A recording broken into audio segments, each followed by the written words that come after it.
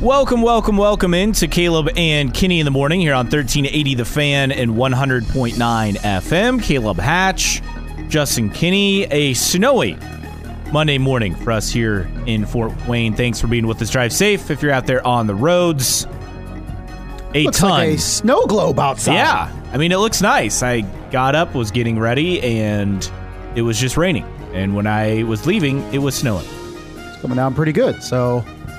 it's supposed to be a interesting day of weather, so the further north you are, the more snow you'll get, sounds like. It'll be windy, so be careful. You're out on the roads today. A lot to get to over the course of the weekend in sports, but first, you have a good weekend, Justin? Another weekend of working. I'm looking forward to having a couple weekends without work coming up over the next 2 weekends. So, no, it was good. I know there was a lot going on. The world of sports, especially Saturday, the Colts and Purdue and Indiana, and I'm sure we'll talk about all three. Yes, we will talk about all three. We'll get to the Colts after headlines. Also, we'll talk about Purdue.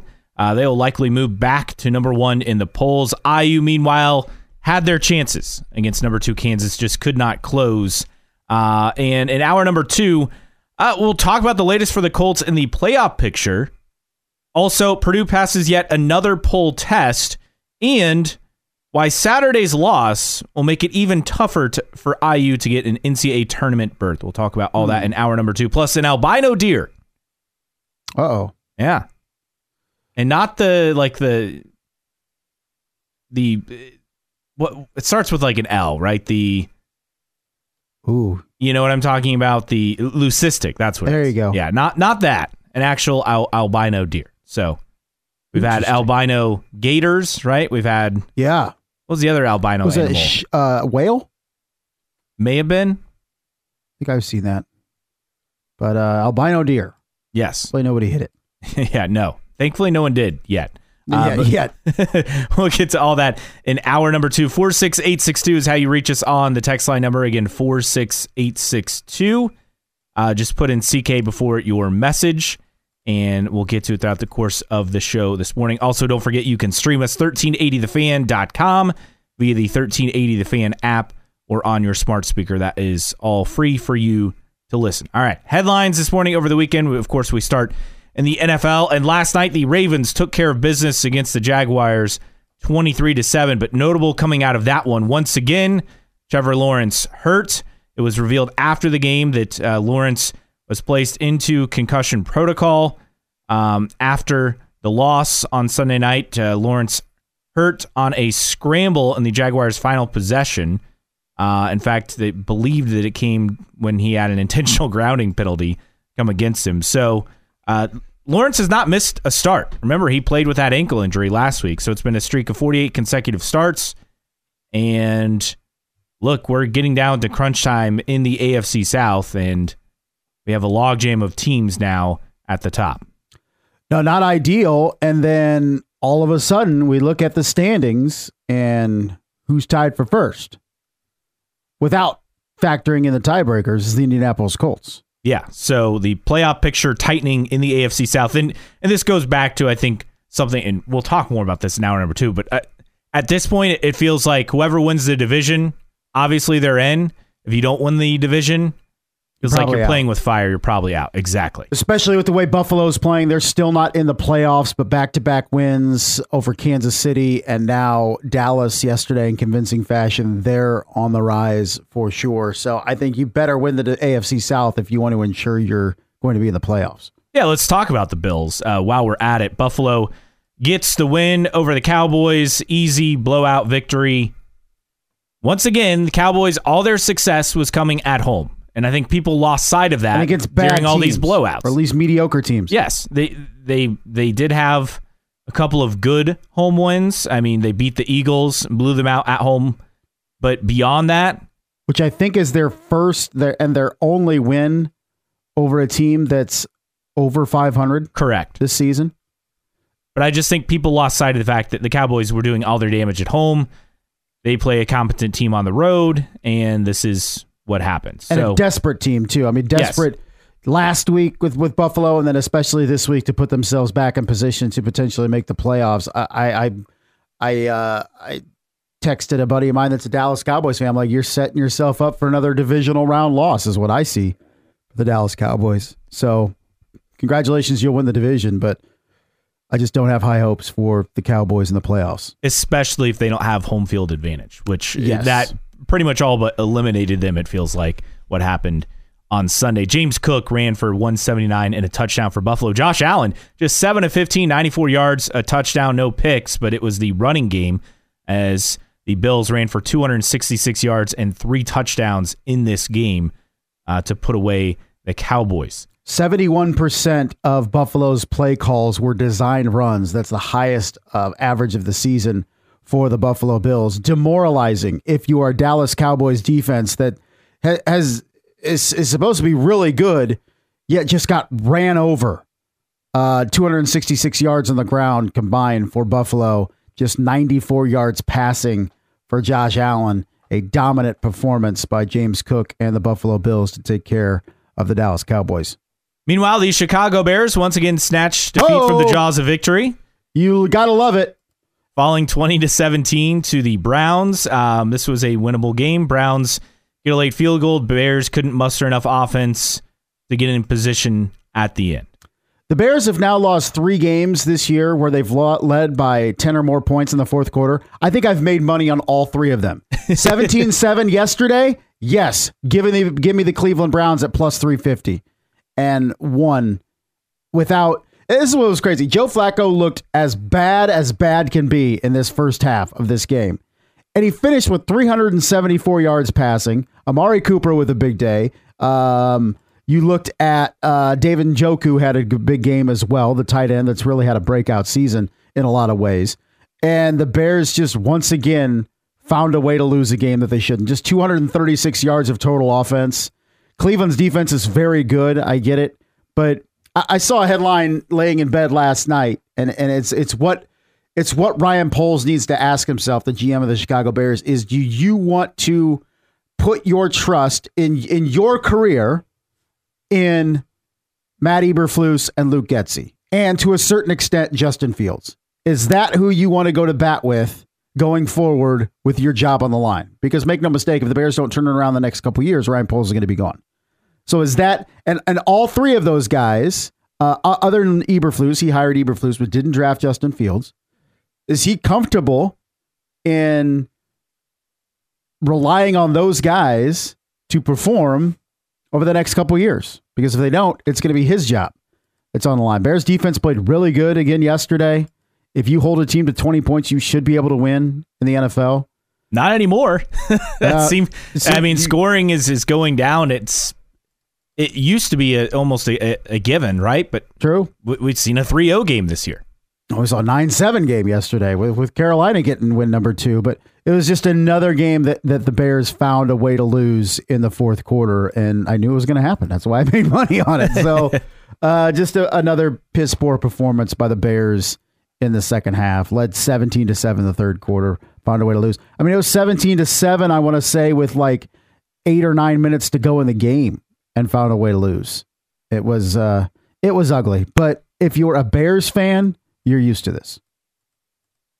Meanwhile, the Dolphins get an easy win over the Jets, 30-0. Notable in this one, Raheem Mostert set the Dolphins record for single season touchdowns at 20. So former Purdue Boilermaker just continued to have a spectacular season, and really a spectacular NFL career.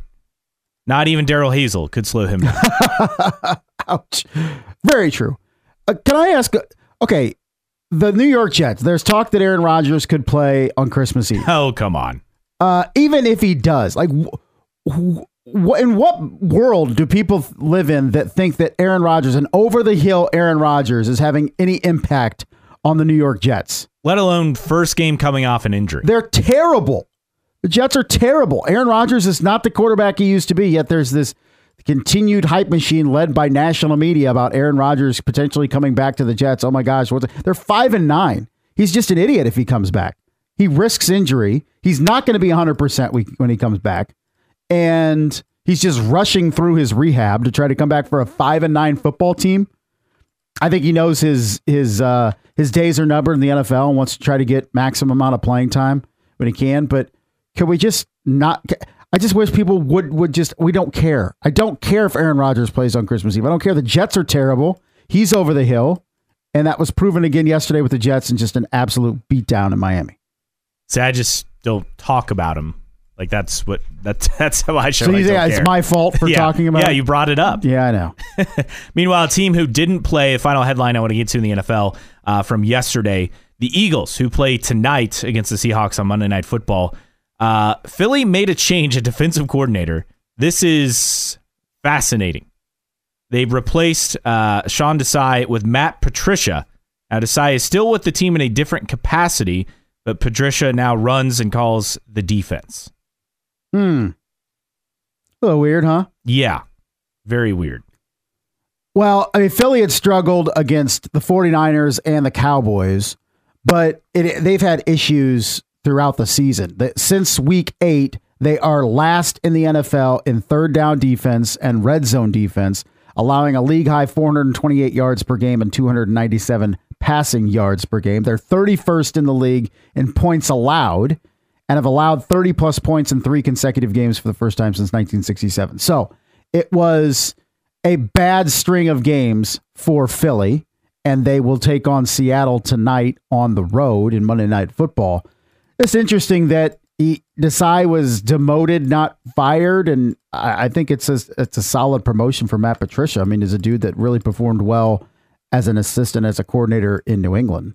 But you look at who they play. They played at Dallas, San Francisco, and the Bills. Yeah, but the problem is you're going to have to play those teams in the playoffs, at least True. 2 of the 3. So you better have a better performance in the playoffs. So I understand the move. There are high expectations, lofty expectations in Philly for a team that looks to return to the Super Bowl and win it this year. I get the move. You bring in Matt Patricia for a reason, and that is as backup if Sean Desai struggles, and he has struggled. I don't mind the move at all. When you have high aspirations, lofty expectations, you make moves like this. Continuing on in headlines in college football, Tom Allen, yes, former Indiana coach, report that he's closing in on a deal to be the Penn State defensive coordinator. No surprise he's landing a job, let alone a high-profile one. There's a Penn State connection, a guy who played under Tom Allen on the Penn State staff, on the defensive staff, who was a player under Tom Allen when he was head coach at Ben Davis High School in Indianapolis back in the day. So, but hopefully this goes through. Best of luck to Tom Allen. Obviously, we knew he'd get a DC job pretty quickly, but this is, I think, even bigger than I would have expected.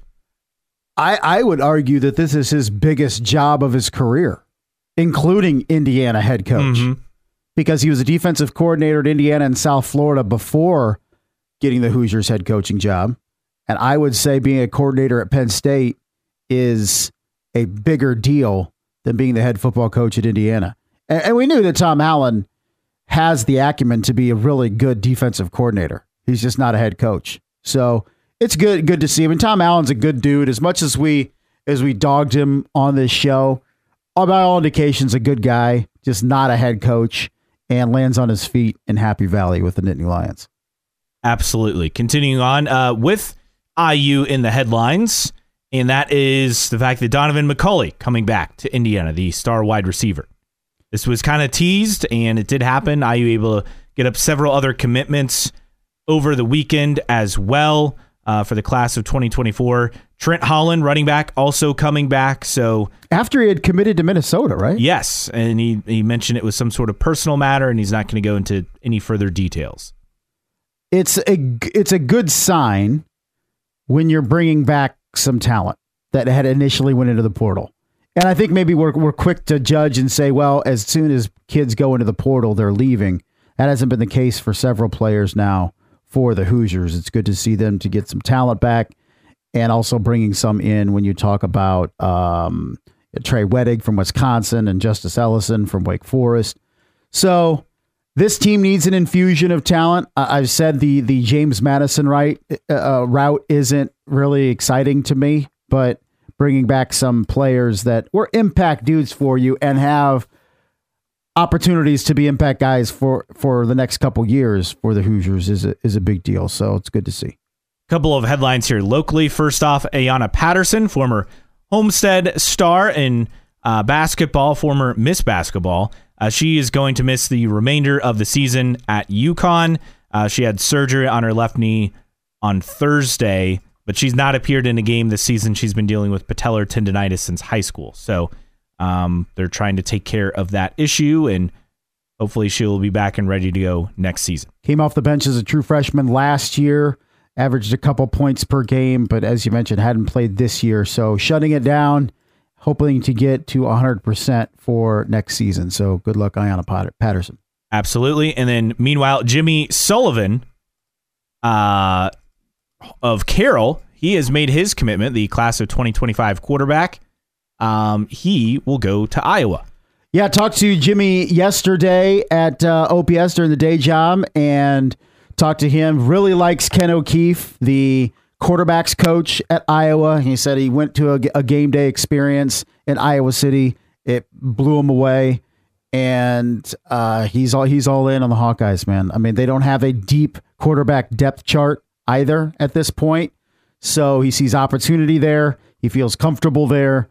He really likes the atmosphere there as well. So Jimmy committing to the Hawkeyes over the weekend to join Kirk Ferentz's team. Offensive coordinator TBA. Yeah, I was going to say, who's the coordinator now? And it's obviously not Brian Ferentz. He's like, yeah, we still need to hire a coordinator, but he really likes the quarterbacks coach out there, Kirk Ferentz as well, and the game day atmosphere out at Iowa City. So congratulations to Jimmy Sullivan. Absolutely. And then final headline here locally that we want to get to before we talk Colts and Steelers. The Comets, huge bounce back weekend. They get all 6 points over the course of the weekend, and also a great performance from Carl Berglund, who scored the second Comets hat trick of the season yesterday. So the K's, again, get the sweep, get all 6 points. They go outside the division, and suddenly things are looking back up. All the way up to second place now in the Central, trailing Toledo. It's what the Comets had to do. They played a team in Utah that had not yet won on the road all season, and they get 3 at home against the Grizzlies. Took care of business, did what they needed to do. It was a great honor on Friday night, putting a banner up in the rafters for Michael Franke. And the team played energized on Friday, had a couple lackadaisical periods on Saturday and Sunday, but were still able to win those games. And I really like those all-white uniforms. I don't know about you. Those were a really clean look. Yeah, I really liked them. And I know they auctioned them off for charity yesterday after Sunday's win. I wouldn't mind seeing those again. I wouldn't. I'm sure the K's wouldn't mind wearing them either, with 3 dubs wearing the clean whites over the weekend. 46862 is your text line number, 46862. If you have thoughts on the Colts or the Comets, let us know on the text line. And speaking of the Colts melt down the Steelers over the weekend. It was ugly to start in this game as the Colts fell behind pretty quickly, 13-0. And it was all Colts after that, despite so many obstacles coming in the Colts' way. You have Zach Moss go down with an arm injury on the same arm that he broke in the preseason on a touchdown scoring play that made it 13-7. You have, let's see, among other injuries, Michael Pittman Jr. with that nasty concussion after a very dirty play. Yeah, that was a dirty hit. Really dirty. Not sure what else to say on that one, but he was out. So the Colts weathered the storm. Guys you've probably not heard of or forgot about. Trey Sermon, who's kind of bounced around with the team this year. He chipped in at running back along with Tyler Goodson, former Iowa star. Also had a good performance. Then you throw in on the passing game, DJ Montgomery, 2 catches, 48 yards, a touchdown as well. So guys stepped up with this Colts team, and Mitch Trubisky, meanwhile, could not, to the point that he got benched right before the final series of the game. Told you so. You did. This is how it goes with my man Mitch. Is made mistakes. Even when they scored their initial touchdown, he couldn't even score it. He fumbled the football. Najee Harris recovered for the touchdown from the 1. This was a game that I felt really confident with the Colts because of playing Mitch Trubisky. He's incapable of beating a decent team, especially on the road. And the Indianapolis Colts offense, I think, was very impressive with the depleted cast, as you mentioned. Gardner Minshew, 3 touchdown passes, no picks, ties his career high in touchdowns in a game. Michael Pittman was affected before he went out. I thought that DJ Montgomery was really solid. Mo Alley Cox, just a balanced effort. And if I'm a Colts fan, I mean, sitting at 8-6, regardless of what happens the rest of the way, of course, you'd love to win the AFC South, make the playoffs, etc. It would be difficult for me to find any type of negative with this season other than the Anthony Richardson injury. And we've talked about it before when we felt like the best thing for Anthony Richardson would have been to watch and learn. And it came in a roundabout way with getting hurt. But I think it's a benefit to him to watch and learn this year. And the development of the Indianapolis Colts young core that will be around Anthony Richardson going forward has been tremendous. I mean, never in a million years did I think the Colts would get to 8 wins.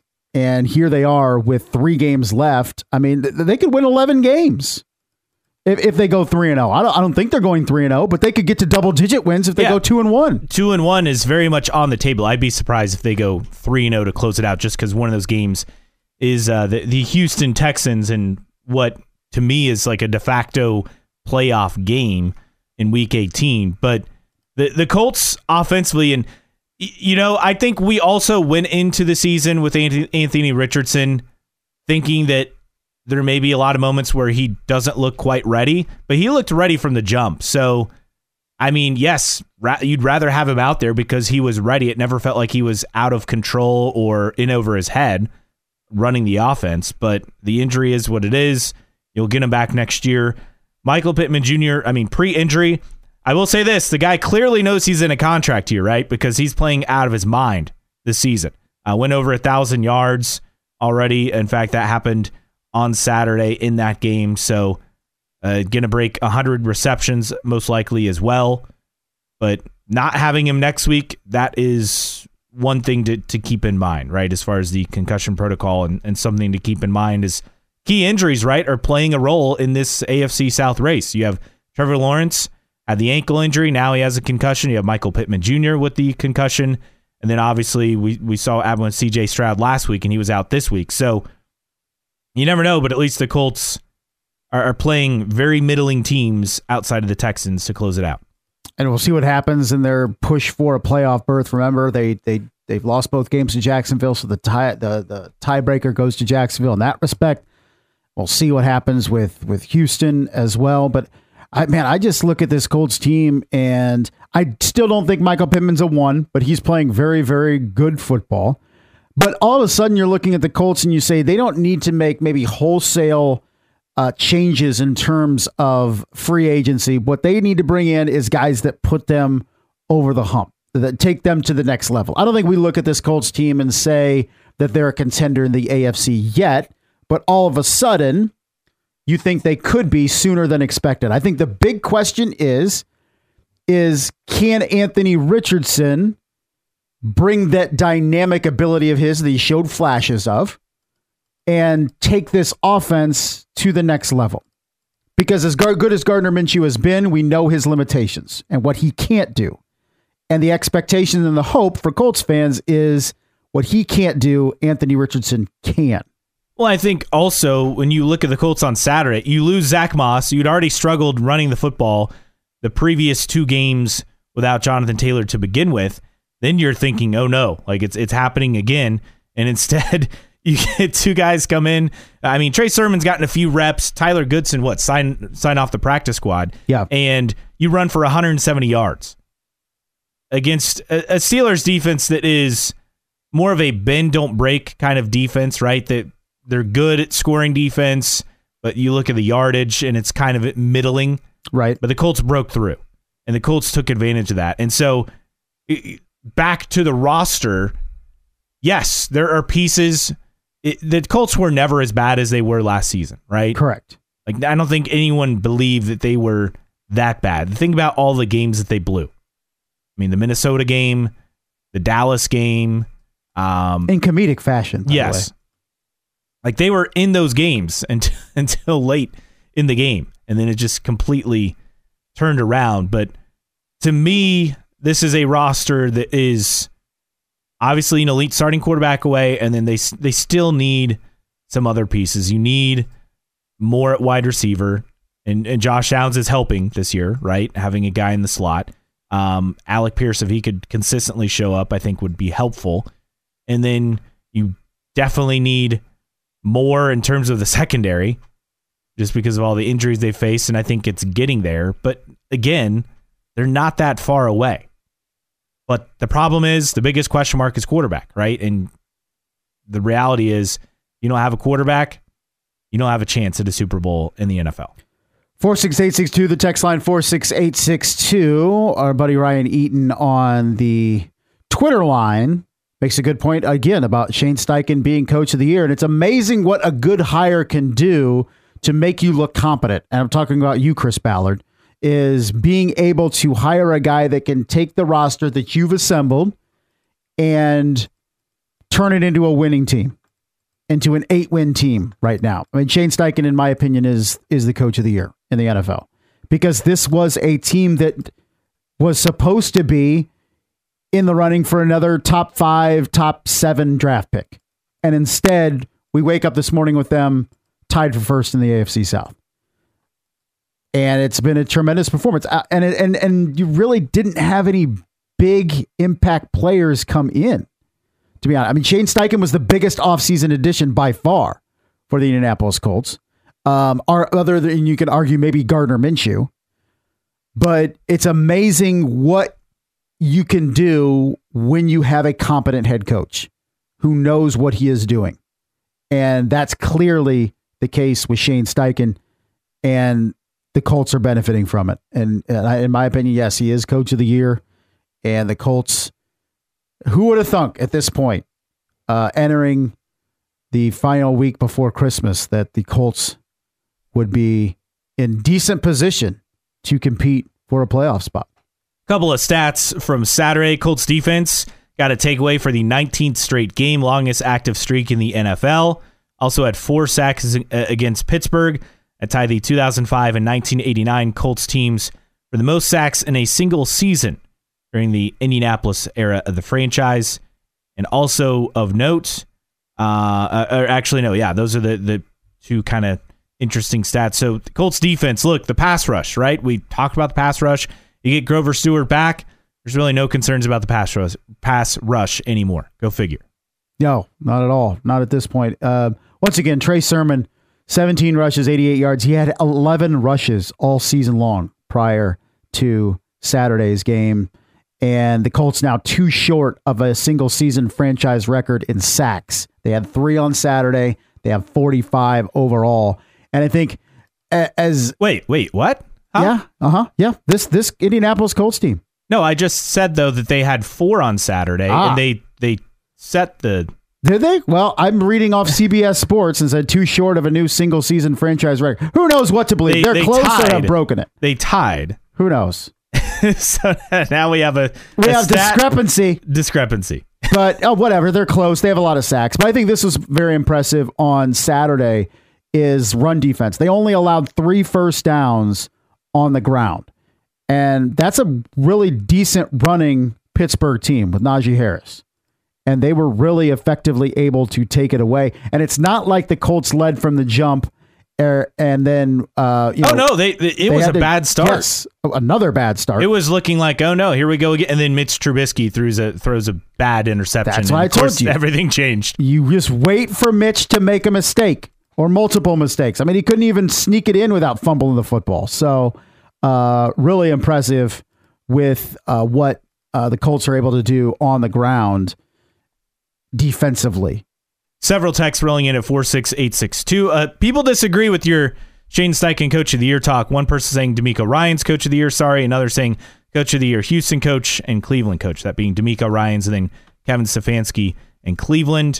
No, I think they're both good points, because I think you can make, especially D'Amico Ryans. Mm-hmm. I think what he has done in Houston with a much worse roster. Yes. So I think that's you can make a great case for D'Amico Ryans. I think if the Colts or Houston make the playoffs, that coach will win Coach of the Year, I think. But it's a great point about D'Amico Ryans. A couple other texts. Shane is everything we wanted Frank Reich to be.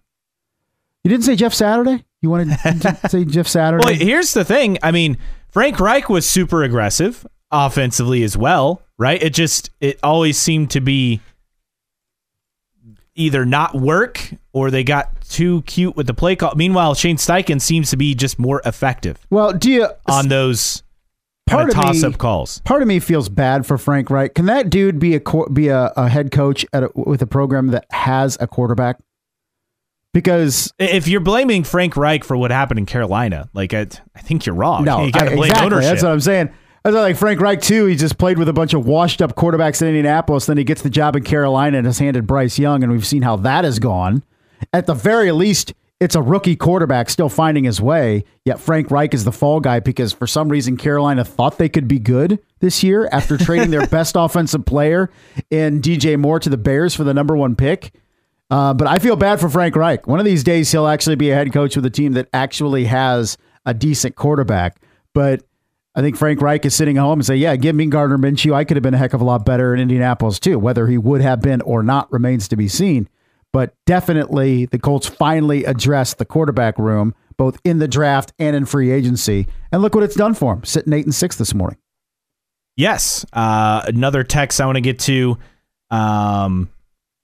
The best thing Shane did was bring in a backup quarterback that could start for a lot of teams. Oh, like I said, finally Indianapolis, when you looked at it, and whether it was Steichen, whether it was Ballard, whoever, both of them working together, is the importance of a backup quarterback. I saw a stat yesterday, only 7 quarterbacks, I think it's less now, 6 quarterbacks, I think, have taken every snap for their team in the AFC this year. If you don't have a backup quarterback, a competent backup quarterback, then you're in trouble. I mean, look at Cleveland.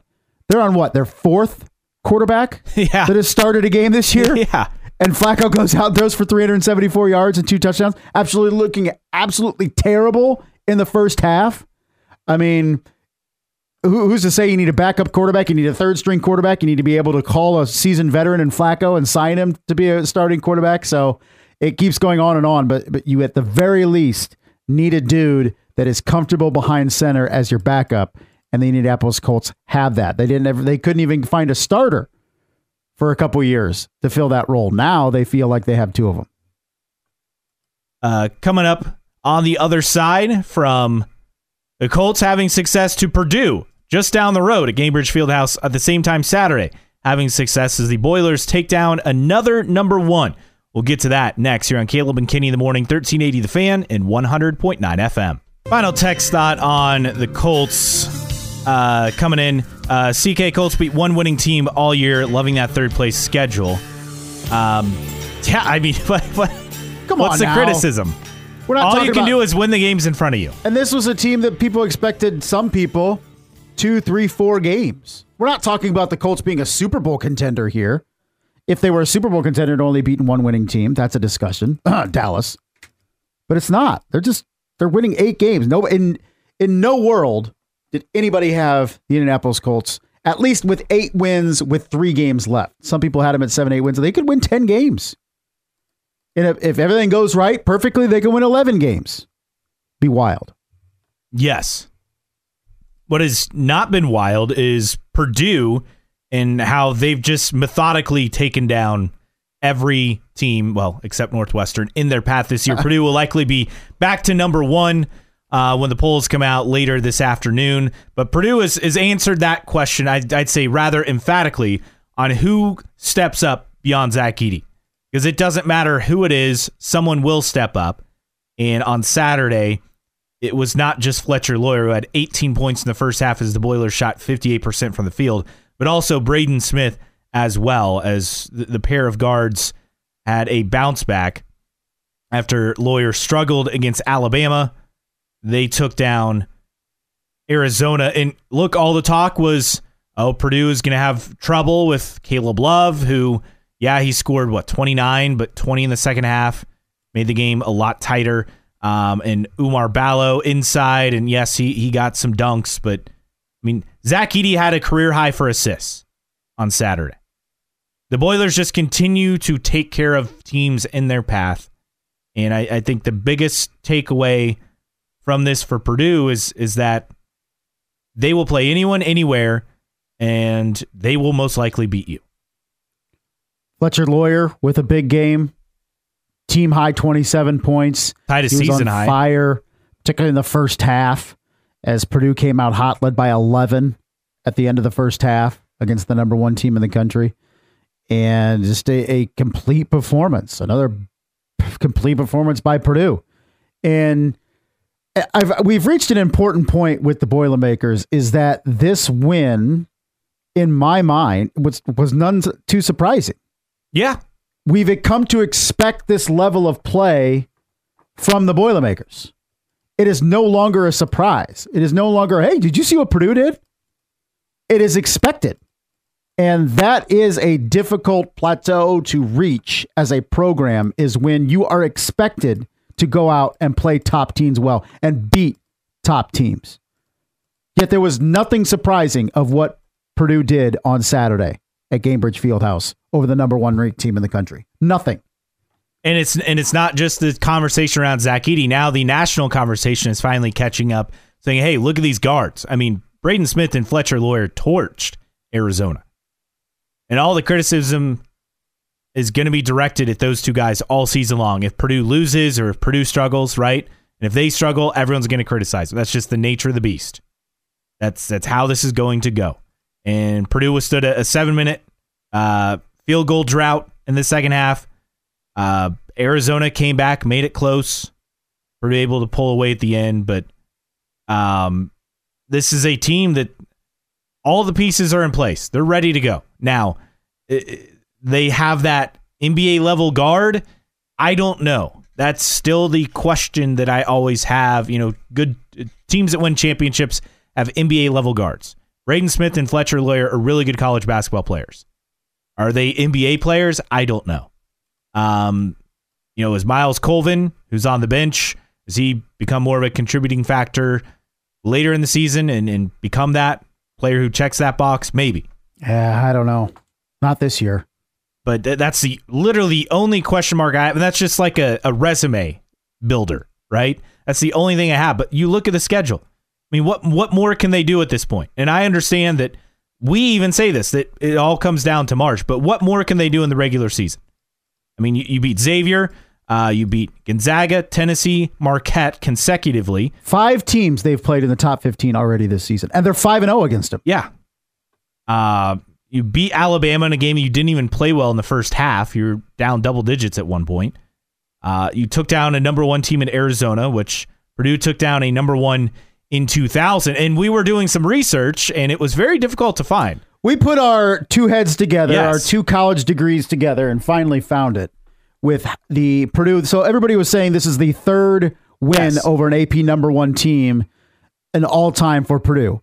The other one was in 2000, yeah, also beating Arizona at then Conseco Fieldhouse in Indy. But nobody had the 3rd win over a number one.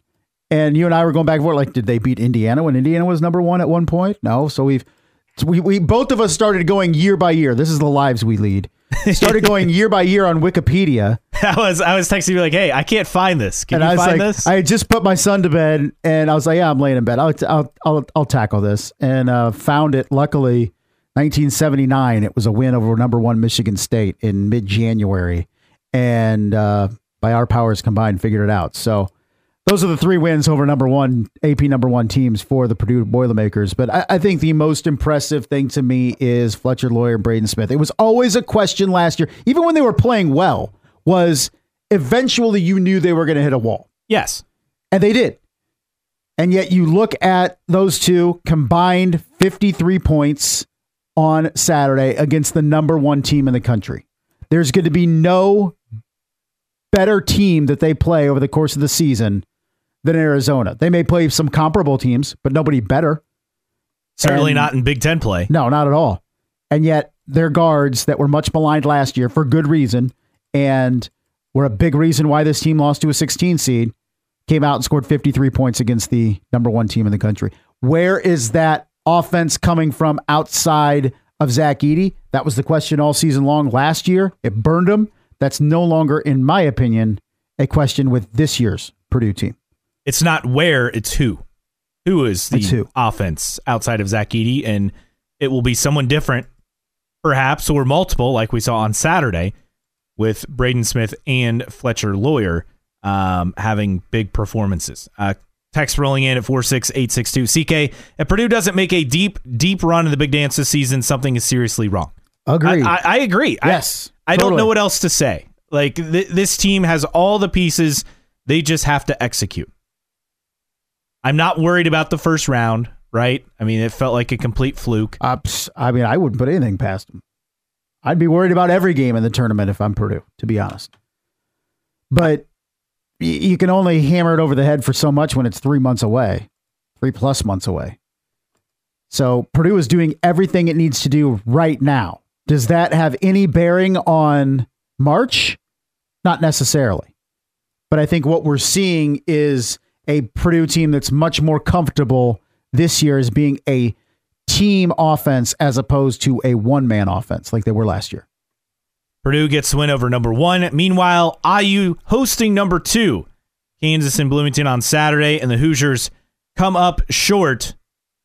What's the takeaway from this game for Indiana? We'll debate that next. Caleb and Kenny in the morning, 1380 The Fan and 100.9 FM.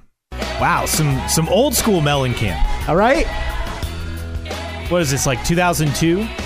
2001 is what I 2001? Yeah. Wasn't this the theme song for the then Indy Racing League that year? Was it really? Yes. Okay. I believe it was. What does this song have to do with racing? I don't know. I like this song. Solid song by Mellencamp. Yeah, so it was him and then his former wife, Elaine Irwin Mellencamp, I think, in the music video. Yep. Oh, yeah. Blast from the past. Gosh, 21 years old. 21 years. 22 years since that song came out. Yeah, and I say old school because it's not a classic per se. No, like classic Mellencamp is the stuff from the 80s. Yeah, 80s, early 90s. Yeah, for sure. But this is like classic new Mellencamp, if that makes sense. Yeah. Yeah. Anyway. What are we talking about? Speaking of Mellencamp. What a segue. Let's ask John Mellencamp about Indiana. You know, we joke about how you never play the music to have any tie-in to a topic or something. Does he still go to? Yeah, he still goes to games on occasion. I don't know if he was. I didn't catch it if he was there or not. But he's usually at games like that. Remember, he brought Meg Ryan a couple times and Christy Brinkley and. But yes, Mellencamp obviously a big IU fan. The Hoosiers with a big game against Kansas on Saturday afternoon, and they started hot. In fact, Indiana had a double-digit lead for most of the first half. Trey Galloway had a career day with 28 points. Things were looking good for the Hoosiers. Unfortunately, they could not close down the stretch as IU fell to number 2 Kansas 75-71. And I know everyone wants to talk about that out-of-bounds play late where Kansas was awarded possession after Ware tried to save it from going out of bounds. But look, IU was already trailing at that point. That was not the deciding play in this game. Correct. I think the deciding play, I don't think there was any one particular play. It was just that IU in the second half cooled off, as expected. And again, you got 30 points from your 2 starting guards. Problem is Gabe Cupps is an offensive liability. And I'm going to keep hammering that home because I get people love Gabe Cupps. He's a zero on offense. Is a zero on offense. Yeah. I mean, yeah, great. He scored 11 points against Auburn. IU also lost by 28 that game. Yeah. So to me, the biggest problem facing this team is a simple one. It's just the fact that until Xavier Johnson is hurt, I can't trust him to show up in these kind of games and get a win because they don't have anything offensively. Defensively, he's a liability, not to the level that he is on offense. Yeah, he's not turning the ball over constantly, but there's not a lot there. And you got to, yes, 1 turnover. That's great, but he also only had 1 assist. So the issue is offensively, Indiana needs more, and this is just the reality of... This is where IU is. Yeah. Effectively. You feel bad for Gabe Cupps because he's being thrust into this position. He's a true freshman. So this was not expected of him. Not expected to be a guy that has to come out and start against the number 2 ranked team in the country. It's unfortunate. But here, and we have a great text that we'll read here in a second about Indiana, is what I said on Friday was my expectations for Indiana was Indiana would compete They looked competent. They didn't get blown off the floor like they did against UConn and even against an unranked Auburn team. They achieved that. They looked like they belonged. They played competently for 40 minutes. They really challenged Kansas, particularly in that first half.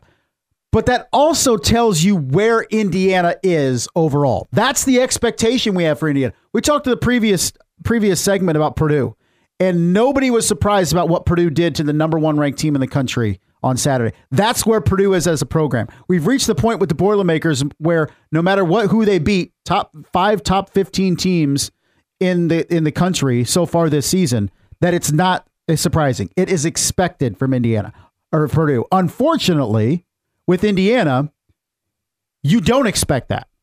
That's a step forward when, hey, you don't get blown off the floor against a top opponent. That's where the expectation is for Indiana right now. And it's program-wide, it's fandom-wide, because a guy that achieved back-to-back NCAA tournament appearances, not wins, not Final Fours, not Sweet 16, appearances, gets a seven-figure raise. That's where Indiana is right now. And unfortunately, it was a win in my mind for the Hoosiers on Saturday because they didn't lose by double digits. And that, unfortunately, is where Indiana is. Yeah. Here's the way I look at this. Yes, they didn't embarrass themselves, but you shouldn't be embarrassing yourself at home anyway. Right. So IU proved it can still get up for a big home game. Yes, the fan base can do it. They had the checkerboard, right? Yeah. The red and white stripes look great. But here's the thing. There are no moral victories. I'm not like, this is a team that's gone to back-to-back tournaments. It's not like they're trying to completely rebuild the program. No moral victories here. Yeah, they didn't embarrass themselves. Unfortunately, the way I look at it is this is a huge missed opportunity. You have a prime non-conference game, an opportunity for a big win, something that IU's not really done in Mike Woodson's tenure. Yes, I understand they beat Xavier on the road last year. And Purdue. Non-conference. Okay. They beat Xavier on the road last year. Yes, I understand you beat North Carolina, who was ranked in the top 10 at the time last year. North Carolina was a dud. We knew that was happening last year, even as IU beat them with ease. I think that's part of it. Also, Louisville didn't count this year. UConn was a blowout. Auburn was a blowout. Yes, Kansas, you played well, but like at some point, you need to find a way to win some of these games. And I get it. They're 3-1 against Purdue under Mike Woodson. That's great. IU fans love that. But at some point, don't schedule these games if you're not going to be able to be competitive. At least IU was competitive on Saturday because they certainly weren't in the other two marquee non-conference games this year.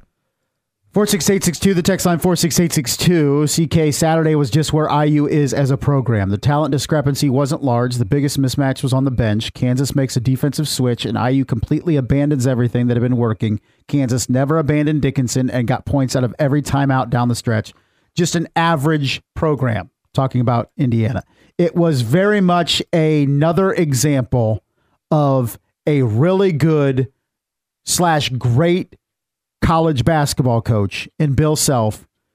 He's one of the best, as much as pains me to say it. Yes. I can't stand the guy, but he is one of the best. Out coaching and out scheming Mike Woodson. I don't understand the infatuation with Mike Woodson with Indiana fans. Is it the recruiting? Is it the ties to the NBA? Because I'm tired of hearing about it. I'm tired of hearing about all the 4 and 5 stars that were behind the bench at Assembly Hall on Saturday. Who cares? You bring in, you bring in Mbako. This is still an average team. Okay. You bring in Malik Renew. This is still an average team. Jalen Hood-Schifino. It's still an average team. I don't care about stars. And IU fans quit caring about stars.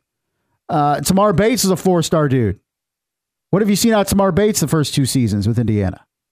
Next to nothing. Like, stop carrying star chasing. Oh my gosh, did you see who was at the IU Kansas game? Who cares? You lost the game. But that's just how IU fans roll, because they have to find something. They have to find something to get positive about, because Lord knows you can't get excited about this. And Mike Woodson, I just don't understand why people give him a pass because he's recruiting well. You still don't have good teams. The talent that they have And granted, I will give them a bit of a pass Saturday because they didn't have Xavier Johnson. Because I think if they had Xavier Johnson on the floor for that game, they win that game based on how they played. I really do. But they got their ass handed to them by UConn. No, I'm talking about the Kansas game. No, I know, but I'm saying Xavier Johnson played earlier this season when he was on the floor. Well, UConn, I think, is, in my opinion, they should be the favorite to win the national championship based on how they played this season. But it's evidence of where IU basketball is. Yes. That's the thing. That's what we're talking about with Purdue and where they're at and IU and they're at. Yes, I know. Purdue lost to a 16 seed. I get it. But it's a program that you expect every single game that they're going to go out, they're going to win. They have a really good chance of winning. Indiana, you just hope they don't embarrass themselves. And that was really the hope. That was the low expectations I had for the Hoosiers on Saturday is at the Assembly Hall. You knew the crowd was going to be into it. You knew it was going to be a good, energetic crowd. Don't embarrass yourself in front of your fans. That's where the expectation is for Indiana now. And they check that box. So many people are just satisfied with it. That, well, IU competed. Yeah, they were up double digits. And they probably should have won the game, but at least they didn't get blown off. That's where you're at with Indiana. Indiana used to be where Purdue is. You say, you know what? Anytime, anywhere, any place, IU's going to put up a fight and win a fair amount of games against good programs. Not anymore. But apparently in Bloomington, that gets you a seven-figure raise in Mike Woodson. One other note this hour, Purdue Fort Wayne, they get a win over Bethune-Cookman, all starters in double figures as Purdue Fort Wayne improves to 11-1 on the season. Their Break up the Dons. Best start, right, in program history.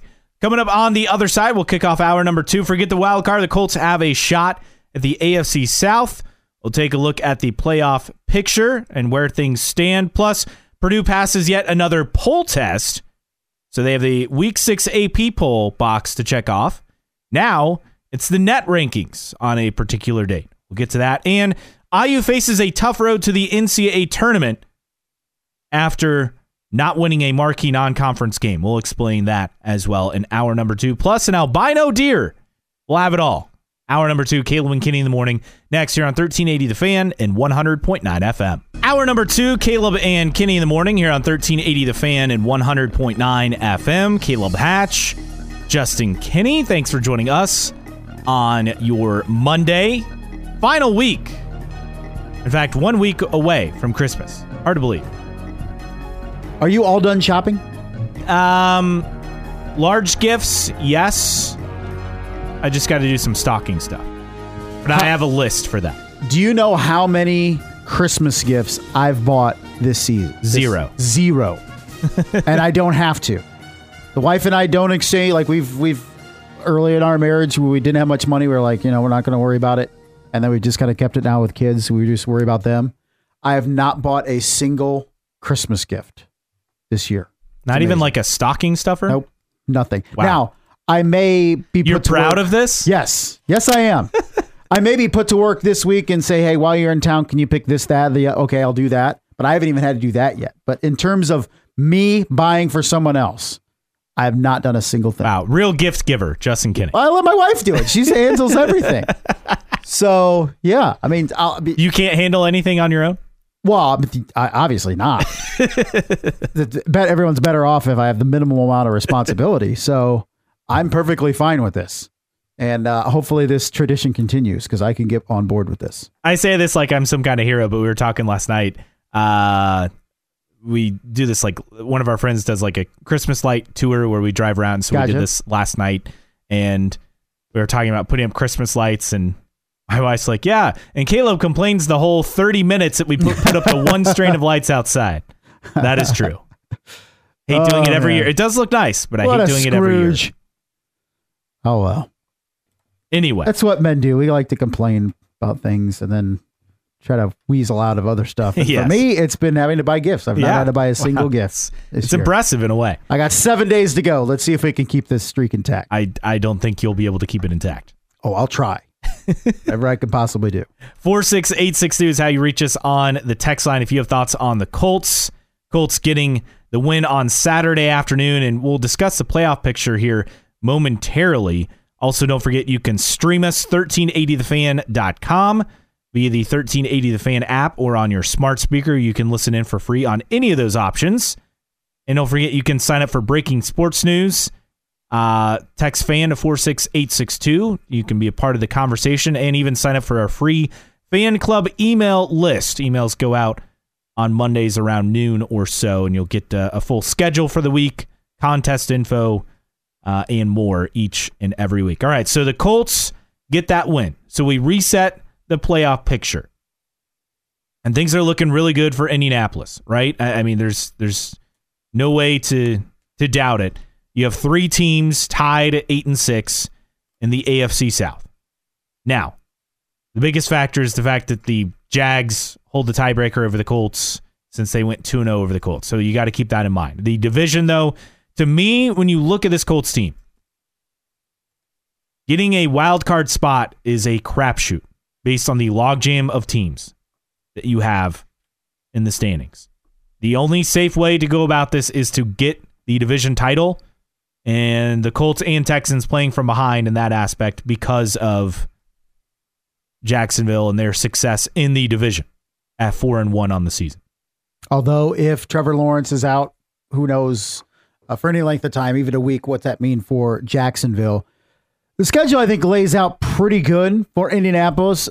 The only road game left next week, Christmas Eve, at Atlanta. That's Atlanta team that's coming off a bad loss to Carolina. I expect them to bounce back in that game against the Colts. But let's say the Colts even lose that game.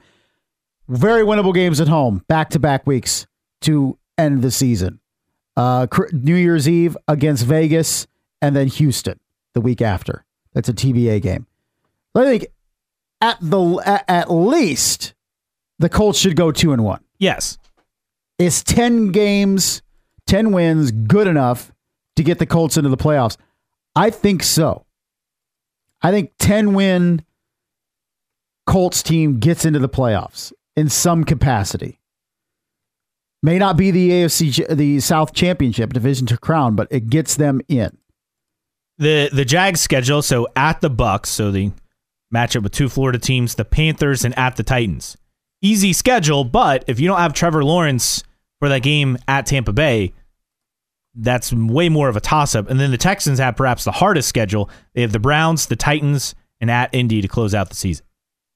Yeah, so it's going to be interesting to see what happens. Just amazing we're at this point in mid-December talking about the Indianapolis Colts and the playoffs. I never thought in a million years this happened. I didn't expect them to only win 3 games, but I expected them to win maybe 6 or 7. Yet here they are 8-6 with 3 games left. And you make a case they could win all 3.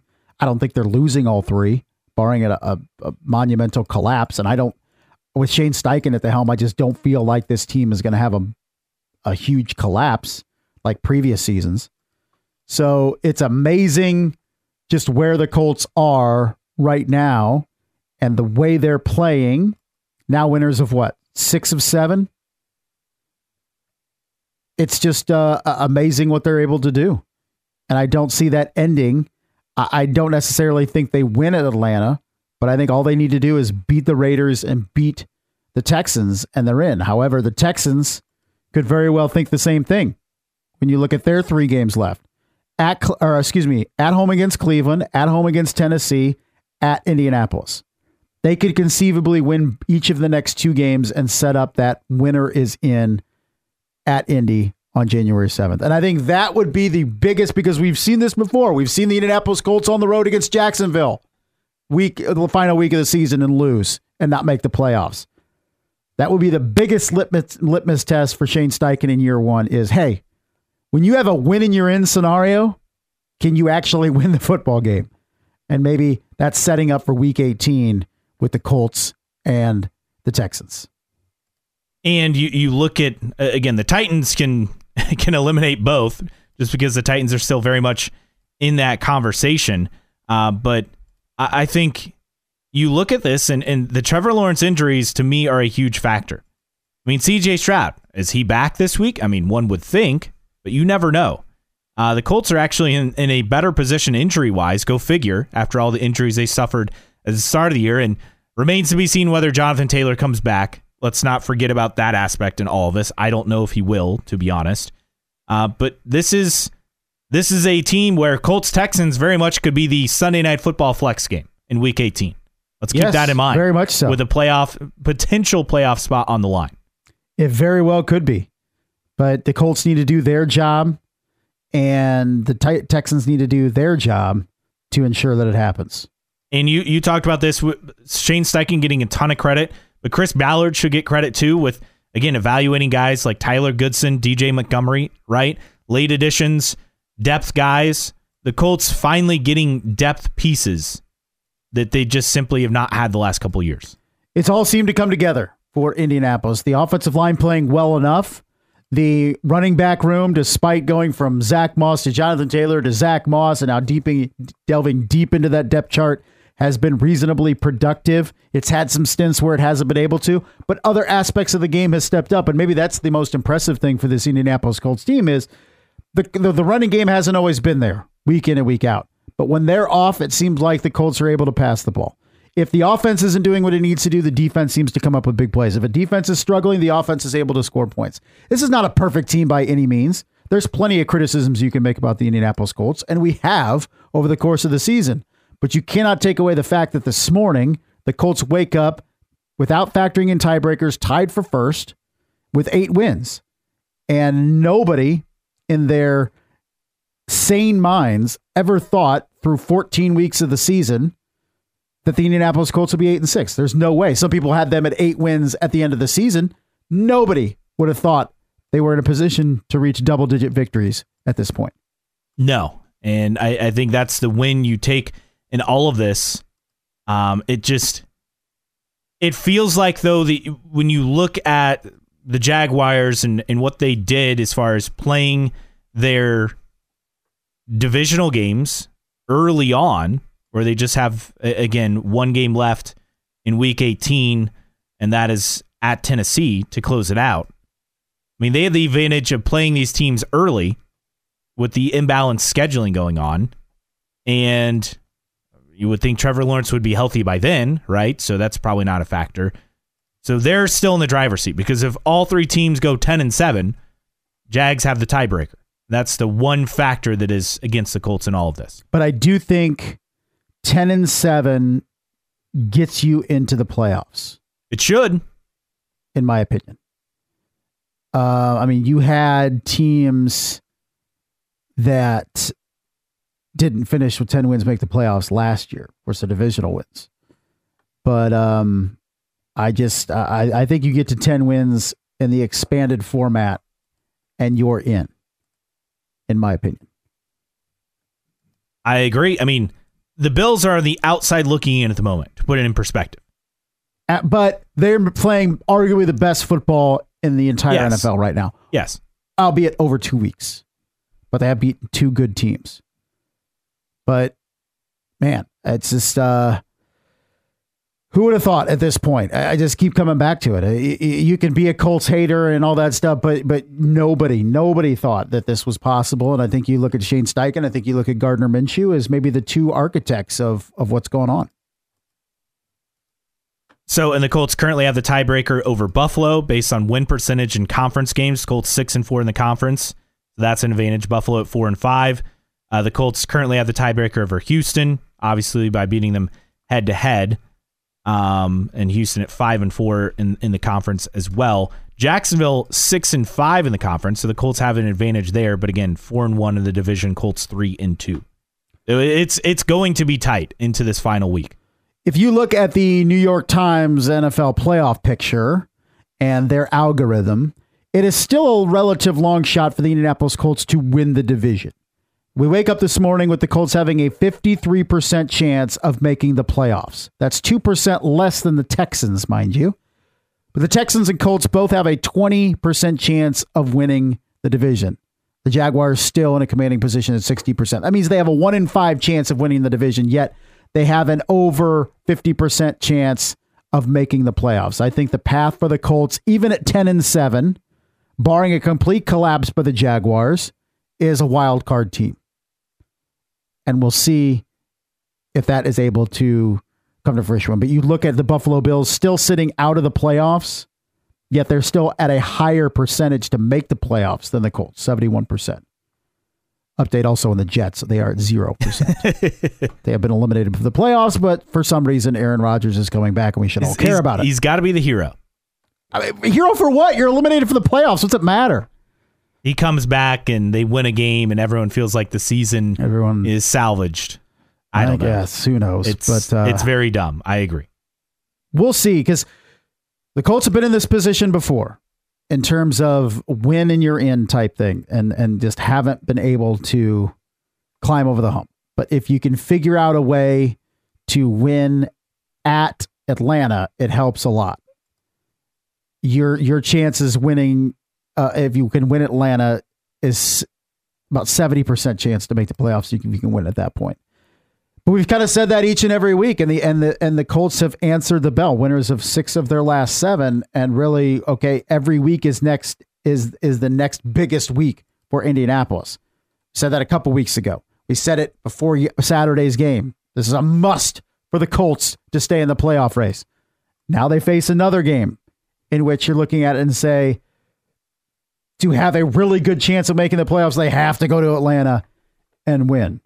It's just every week it magnifies the pressure on the Indianapolis Colts. And contrary to previous years, the Colts have been able to rise to the occasion, at least so far this year. Yeah, so far. It remains to be seen if they're able to do that beyond this year. Coming up on the other side, Purdue has passed yet another poll test.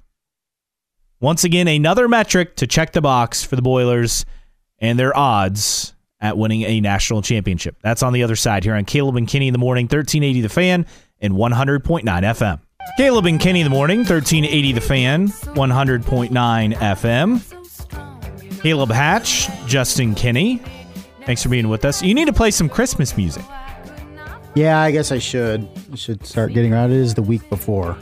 So, week from today, in fact. And it was looking like Christmas earlier. The snow has stopped. Unfortunately, we're done. No more snow today. It was a good run. Yeah, but no. What I heard, it was like it was supposed to snow around the morning drive and the evening drive. I was like, well, that's terrible. So, but we'll see. Especially up north, Kosciuszko County, LaGrange, all that stuff. You're supposed to get more than us down here. But it looked like snow when we pulled in this morning. Big fat flakes coming down. But all right, we'll start playing some Christmas music this week. I mean, you got this week. So. I do, yeah. Well, you criticized me trying to play it too early, but so I better take advantage while I could. Yeah. I mean, you can. I didn't know when it was too early. Is December 18th too early? No. Okay. No. We'll get on it. I mean, you could mix one in, starting December 1st, and I won't care. All right. Well, any day after Thanksgiving. I was always afraid of what you control the music. Why are you afraid of me? That's true. Technically, you're my boss, though. What am I going to do about that? Fire me on air if you wanted to for playing Christmas music. The wrong. People have been fired for. If you played it in July, you could even say, "Hey, Christmas in July," and I'd be. You know what? I could buy that argument. I'm gonna pull out a random Christmas song in April and see what happens. I'll get a look. But yes, we'll start playing some Christmas music here. Okay. 46862, the text line number 46862. If you're a Purdue fan, you have to be thrilled what you saw on Saturday. You also have to be thrilled because the metrics are liking the Boilers more and more. So we talked about the Week 6 AP poll, I believe, last week? Yep. That came out. And again, Boilers ranked in the top 12. Every champion over the last 20 plus years has been in the top 12 in the Week 6 AP poll. So Purdue checked that box. Now they've checked yet another box because they were ranked in the top 5 in the net on December 15th. Now, we joke about the net rankings all the time, but since the net rankings have started, the champion has come from the top 5 on December 15th every single time. So that list, Purdue, Arizona, BYU, Houston, and Baylor. Now, Baylor got destroyed by Michigan State on Saturday. Houston still looks pretty good. They won a tight one over Texas A&M. BYU only has one loss on the year. They were looking like a team that could start conference play unbeaten. Arizona, obviously. Purdue, obviously. You look at that list. Purdue, Arizona, and Houston are the teams you probably feel most confident in at this point, right? Yeah, I would say so at this point for sure. But I think Purdue's in in a good spot right now. And it's still all going to depend on what happens, but they're in line for a 1 seed, and hopefully won't have to play Fairleigh Dickinson, but we'll see. But they're doing everything that they need to do in December. December doesn't necessarily have a bearing on March, but they're doing what they need to do in December, and the metrics continue to favor the Boilermakers. Yes, very much so indeed. And for Purdue, I mean, again, the only question we have is just, will they get it done in March, right? That's the biggest question. And of course, the guard question. The guards are great college guards. Are they NBA guards? That remains to be seen. And that is the one key ingredient. I mean, you go by a lot of different factors. You can go by the Week 6 AP poll. You can go by the top 5 in the net on December 15th. You can go with a combination of things. I usually go by KenPom, adjusted offense and defense got to be in the top 20 in both. And also make sure the team has an NBA caliber guard. That's usually one of the other key ingredients for teams to win in March. Either way you slice it, Purdue is on that short list. And that's all you can ask for. It definitely is right now for Purdue. I think when you look at the Boilermakers, maybe the only thing that could derail them from between now and the tournament is an injury, a key injury. You've seen, and that is, knock on wood, what Purdue has been able to do in terms of stay healthy. You look at Indiana losing Xavier Johnson, and you hope you get him back if you're a Hoosiers fan. But Purdue has been able to stay healthy, and that in the end sometimes can be the difference. And so for Purdue, knock on wood, obviously Edey, but even some of those guards, you need them to stay healthy. Yes, and that's another factor. Unfortunately, we don't want to go further in talking about that, but it is a factor because we've seen this happen to Purdue before in the postseason. Absolutely have. And so, when you look at Purdue overall and what they've been able to do, and they're shooting close to 50% from the field. They're shooting 40% from three. They're shooting over 70% from the free throw line. So you're checking off those metrics. They're rebounding at a very good clip. They play pretty solid defense. It's just you're looking for a weakness right now, and it's very difficult to find one. It is. How does that impact going into the Big Ten season? I almost look at it this way, is I've learned more about Purdue in the non-conference than I will in the conference, if that makes sense. They could play 20 games and go 15-5, and I still feel pretty good about Purdue because crazy stuff happens at the Big Ten season. Going on the road is difficult. We said it. They had to go to Northwestern and lose their only loss of the season. I feel like I've seen what I want to see out of Purdue to make me think that they should be a Final Four contender in the Big Dance. But if they start on the road and if they go to Minnesota and lose on a Tuesday night, if they lose at home to a Illinois team or something like that, I guess that's not going to set off the warning bells like it will for some people, because I've seen them take on some of the best teams in the country that will be there in March and handle those teams. Beat those teams. So I think I feel very good about Purdue, and no matter what happens outside of a collapse in the Big Ten, they go 15-5, they go even 14-6. I still feel really good about where Purdue is at entering the tournament. Nothing has changed, right? They've I would say, based on the non-conference, and yes, I understand they played 2 Big Ten games mixed in there, but the bulk of the non-conference schedule, and they have a couple gimme games, including one this week against Jacksonville.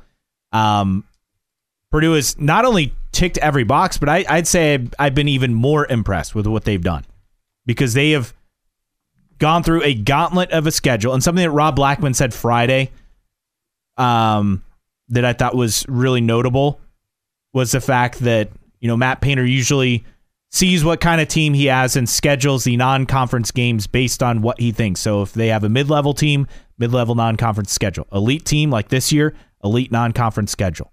a bad team, you're going to make it a little bit easier.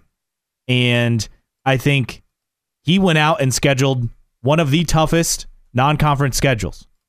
And they beat one of the teams as a tougher one, to put it in perspective. So Purdue is checked every box. Now it just comes down to, can they finish? I think the biggest thing for me from one year to the next with Purdue has been 3-point shooting. Last year, when they were in trouble, and Fairleigh Dickinson in other games, and needed to make shots, they couldn't. They were 277th in the country last year in 3-point shooting percentage, 32.2%. Right now, they are 7th in the country, making over 40% of their threes. If Purdue continues to shoot at that clip, even drops into the high 30s, they're going to be tough to beat. But last year, when they needed to make outside shots, we saw Fletcher Lawyer go broke at times over the course of the season. Braden Smith, right, had really nobody off the bench that could hit a big three. I look at that thing when we talk about the offenses, that's been the biggest change for Purdue, is being able to have that consistent outside threat to complement Zach Edey. It's true inside out. And that's the biggest thing, going from 277th in the country to 7th in the country in shooting threes. That'll help. A little bit. Certainly. And that was the red flag last year, all last season, right? Was 3-point shooting. And again, it's just comes down to, I understand we talk about this all the time. Purdue has to do this in March, otherwise it doesn't matter. But what more can they do right now? And that's where we're at. Not much. Meanwhile, a team that can do a lot more right now is Indiana. They face a tough road to the NCAA tournament after Saturday's loss to Kansas. We'll explain that next here on Caleb and Kenny in the morning, 1380 The Fan and 100.9 FM. All right, there you go. Right on cue. Christmas music. Happy now. Some Hall & Oates. Yeah. Jingle Bell Rock. We watched Santa Claus over the weekend. Adding to our list of Christmas movies. Maybe I hadn't seen that movie in quite some time. Yeah. Of course, we both fell asleep. But, of course. You know, was it that bad? No. It's just we were tired, and anytime I see a movie I've watched, a million times, I'm less likely to stay awake. Right. Just because I already know what happens. Yep. But I fell asleep right when Charlie was going to the North Pole. Okay. With his dad, and I woke up basically at the very end of the movie. So like the most critical part besides, Santa falling off the roof, I missed. Out. You were done, Zoe. Now, can you watch Santa Claus 2? Is Santa Claus 2 okay. decent? Santa Claus 3 is bad? Yeah, I don't really remember that one being very Have you good. watched the show? The Santa Clauses? No, there's a show? Yeah. Oh, I didn't know that. I think it's in season 2 now this year with Tom Allen. Or Tim Allen. Not Tom Allen. It's Tom Allen. Tim Allen. I've only seen bits and pieces. I know the wife and kid have watched it. But it must have been good enough to get a season 2, I guess. I don't know. So. Yeah. Is there a Christmas movie you watch every year? Yeah, it's the one you hate. Oh, Christmas Story? Yeah. Christmas Story and Christmas Vacation are the two. Okay. The two, well, Home Alone 2, and I always watch It's a Wonderful Life. Those are like the guaranteed ones for me. Is there one that you don't watch that you can't stand? I don't know if I can't stand it. No, I don't think. I know this is going to go against our generation. I'm not the biggest fan of Elf. Really? Yeah. I mean, it's good. It's not up at the pantheon of Christmas movies for me. I think it came out just a little bit later. I like Will Ferrell. I don't know. It's not one of those that if I'm switching through the guide and it's on, like I have to watch it. Like if I turn on Christmas Vacation or Christmas Story, but I'm just not really I've seen Elf fan. a million times, but it's not something I necessarily watch every year anymore. Yeah. I'm not a Miracle on 34th Street or It's a Wonderful Life. I get the point of it. I don't think I've ever actually seen Miracle on 34th Street, which is bad. It's solid. I mean, it's not one of those that I have to watch every year. It's decent, but they're long too, man. Boy, are they long. Like It's a Wonderful Life is just a grind, man.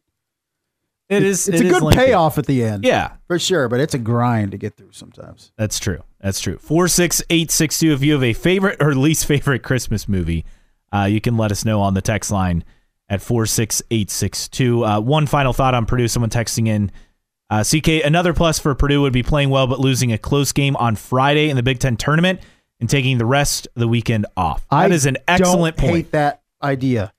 I think the Big Ten tournament is an absolute grind. If you don't have to win to be in, lose early.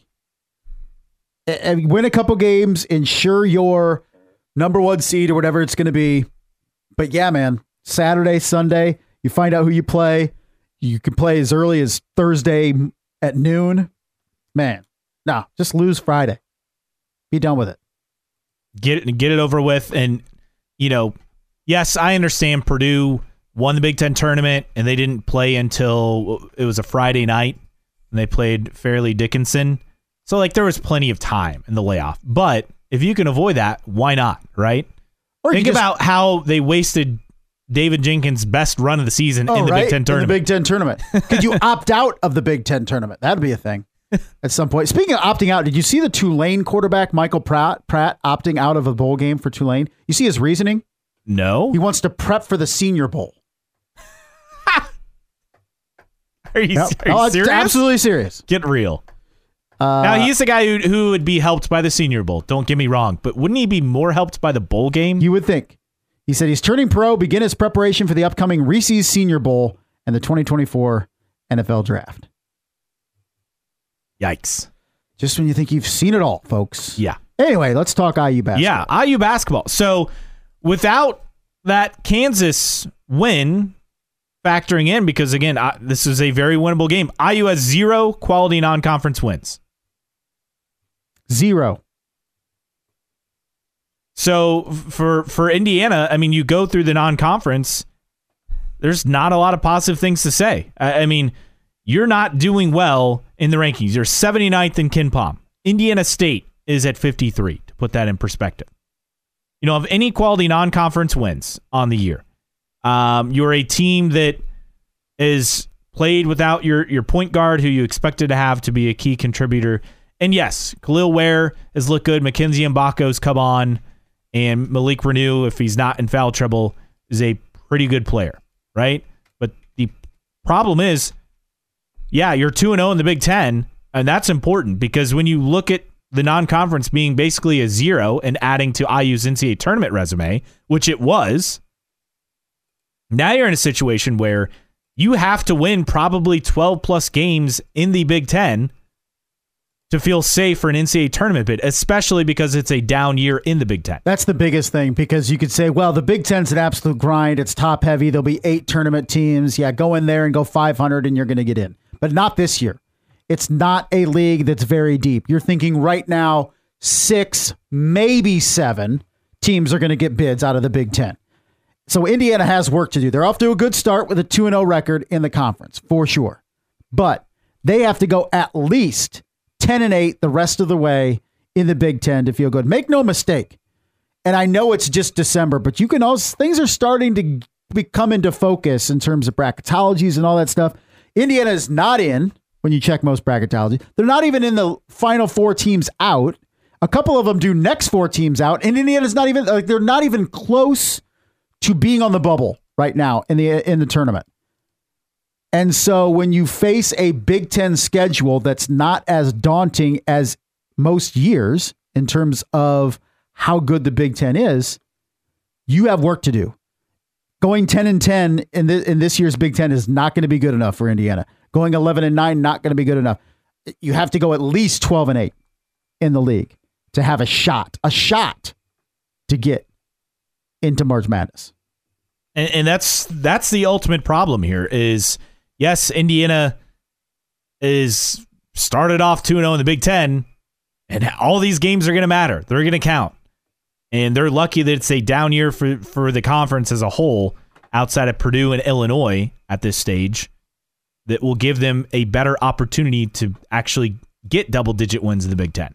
I know you hate net rankings. Yes. But I think this is just indicative of where IU is right now. Again, they're 79th in KenPom. They're 79th in KenPom. They're 3rd worst in the Big Ten in net rankings. Only Maryland and Penn State are worse. And Maryland's a team that IU already beat, and Penn State is really bad. So when you're looking at rankings, and Ken Palm's one thing, and they're low in that. But I'm saying net. I know it's a lot of people don't like net. We don't like net, but when you look at it, and it is something that the committee uses, there are 12 to 11 teams better than Indiana in net rankings in the Big Ten. They may be sitting 2-0 in the Big Ten right now at atop the league, but based on the net rankings, they're one of the worst Big Ten teams. We'll see how that plays out once we get back into Big Ten play in the new year. But again, they've dug themselves a pretty tough hole, and the schedule, again, yes, it is a down Big Ten, and they took advantage of two down teams early on. But once the schedule gets rolling after you finish off the bye games, so to speak, you got to be ready to go. And for Indiana, they can't afford, their typical late January, February slump. I mean, you look at Indiana and you look at tournament resumes, people make lists, good wins, bad losses. What's Indiana's best win? At Michigan? I guess, yeah. And Michigan is a team that's sitting 6-5 overall. I mean, yeah. So you have work to do, Indiana. I mean, like Caleb said earlier in the show, it's a missed opportunity at home against Kansas to get a big win, a marquee victory, and to really put yourself on the map in terms of March Madness right now. But right now, you are an afterthought in terms of bracketologies and predicting the tournament. And you don't have a lot of big games in the Big Ten to make up that ground because the Big Ten is down. So you have to win 12, 13 games. And even then, even if you go 12-8, you feel like you better win at least one in the Big Ten tournament. Yes, correct. And that is if everything goes right. So for Indiana fans, you have no margin for error because you didn't build a resume in the non-conference good enough to give you some leeway in the Big Ten. And ultimately, it goes down to this final point for me. And Matt Painter, we talked about this earlier, but Matt Painter schedules the non-conference to the level of team expectations. Maybe that's a lesson that Mike Woodson needs to learn to help his team.